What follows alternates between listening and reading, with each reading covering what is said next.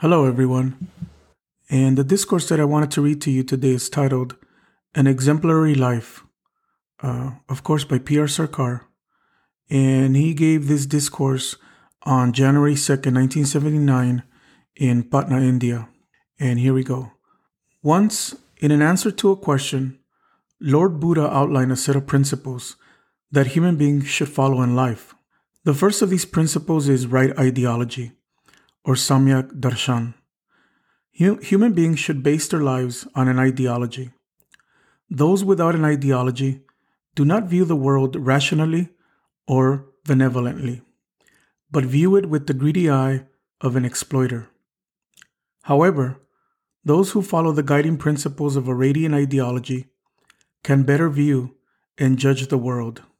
In order to prevent human degradation, ideology is indispensable.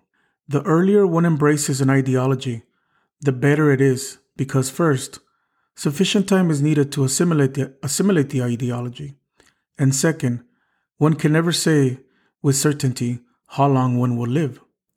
Many people die in the prime of life. The decision to lead a family life or to become a sannyasi should be taken at the proper time. What is the use of becoming a sannyasi during old age? How can a person have enough strength to serve the society at that time? Everything should be done at the right moment.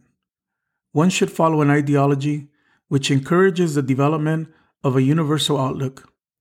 It should not be based on narrow ideas.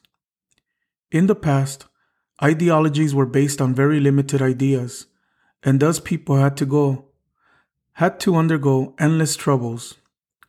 Due to constant fighting between various communities, the human society has suffered tremendously. The second principle is right determination, or Samyak Samkalpa.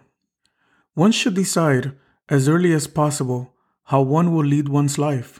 Family people are required to know the necessary rules and regulations for living an ideal family life, and must follow them in both letter and spirit. They will have to take the vow to render more service to the society. Actually, they have two families. One is their small family, having 5 or 6 members, and the other is the larger family, that is, the entire human society. Human beings should understand at an early age how they will fulfill their duty. Should I give up my home and adopt the life of a sannyasi for the well-being of the larger society? Or should I move ahead, maintaining a happy balance between my small family and the large family? One will have to take a vow to follow either of these two paths. For the sannyasis, there is one family, the larger family, that is, the entire universe. Sannyasis own everything or nothing. However, for the family people, there are two distinct families, one small and one large, and they are to serve both. Thus, the householder's path is not an easier or simpler, but it's quite complex.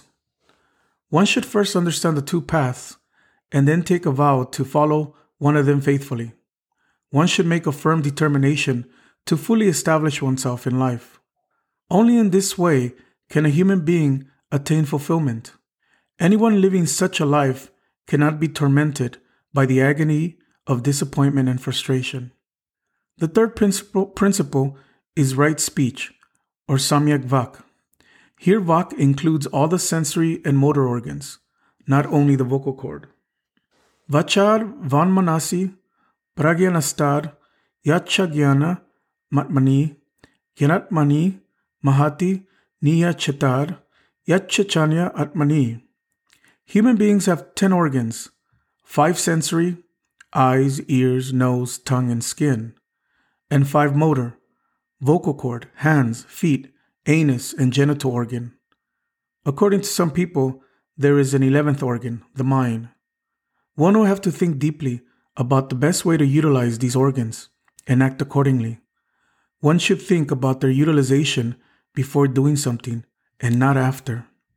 Chakuna Sambaro Sadhu, Sadhu Sotena Sambaro, Ganena Sambaro Sadhu, Sadhu Bachaya Sambaro, Manasa Sambara Sadhu, Sadhu Sabata Sambaro, Sabata Sambaro Bhikkhu, Savaduke Pamuchati.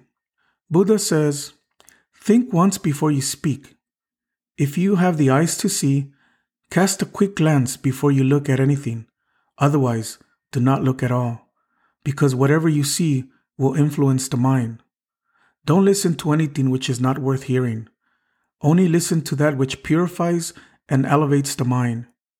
Human beings should control their organs in this way. The organs should be controlled by the mind, and not the mind controlled by the organs.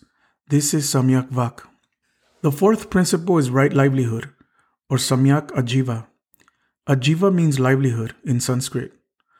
Unscrupulous people earn a lot of money from actions which are by nature sinful and harmful for the world.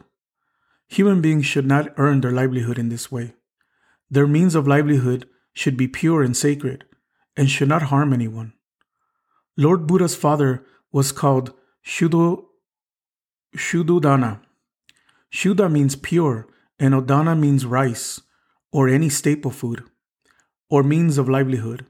So Shuddhodana literally means a person who lives by honest means, whose food is accepted by all.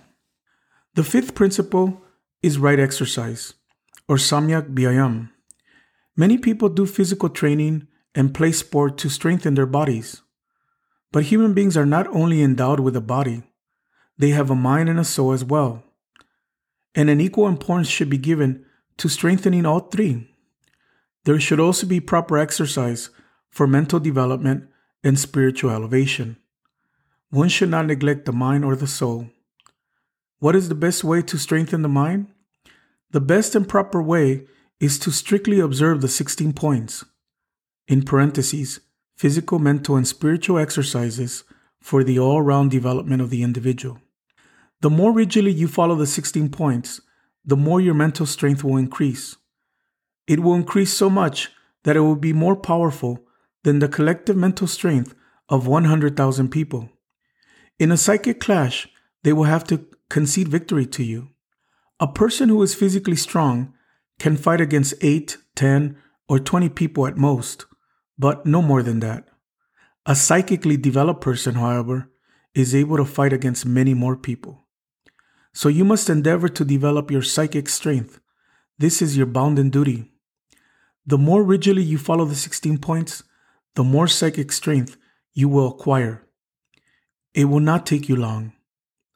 The only way to develop spiritual strength is to surrender everything to Him. The more you surrender yourself to Him, the more you will develop your soul. Such development will lead to not only 10,000 people surrendering before you, but the entire universe. This is right exercise. Exercise is necessary not only in the physical sphere, but also in the psychic and spiritual spheres. The sixth principle is proper finishing, or Samyak Karmantua. Once you have started a task, you should finish it in the proper way. Do not leave anything half finished or half done. Finish your work and finish properly. If you are sure you will, start the work and do not leave it until its completion. This is the spirit of proper finishing.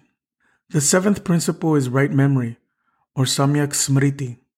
The literal meaning of Smriti is memory. Many people ask me how they can increase their power of memory.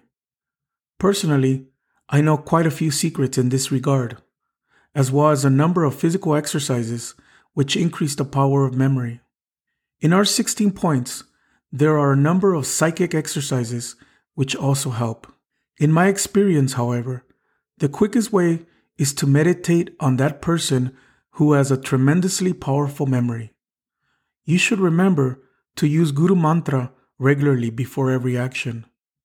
One attains success in the field of action by the right application of Guru Mantra. Some of you, I do not say all, often forget to use Guru Mantra before starting an activity. If you do forget, repeat it after completing the action.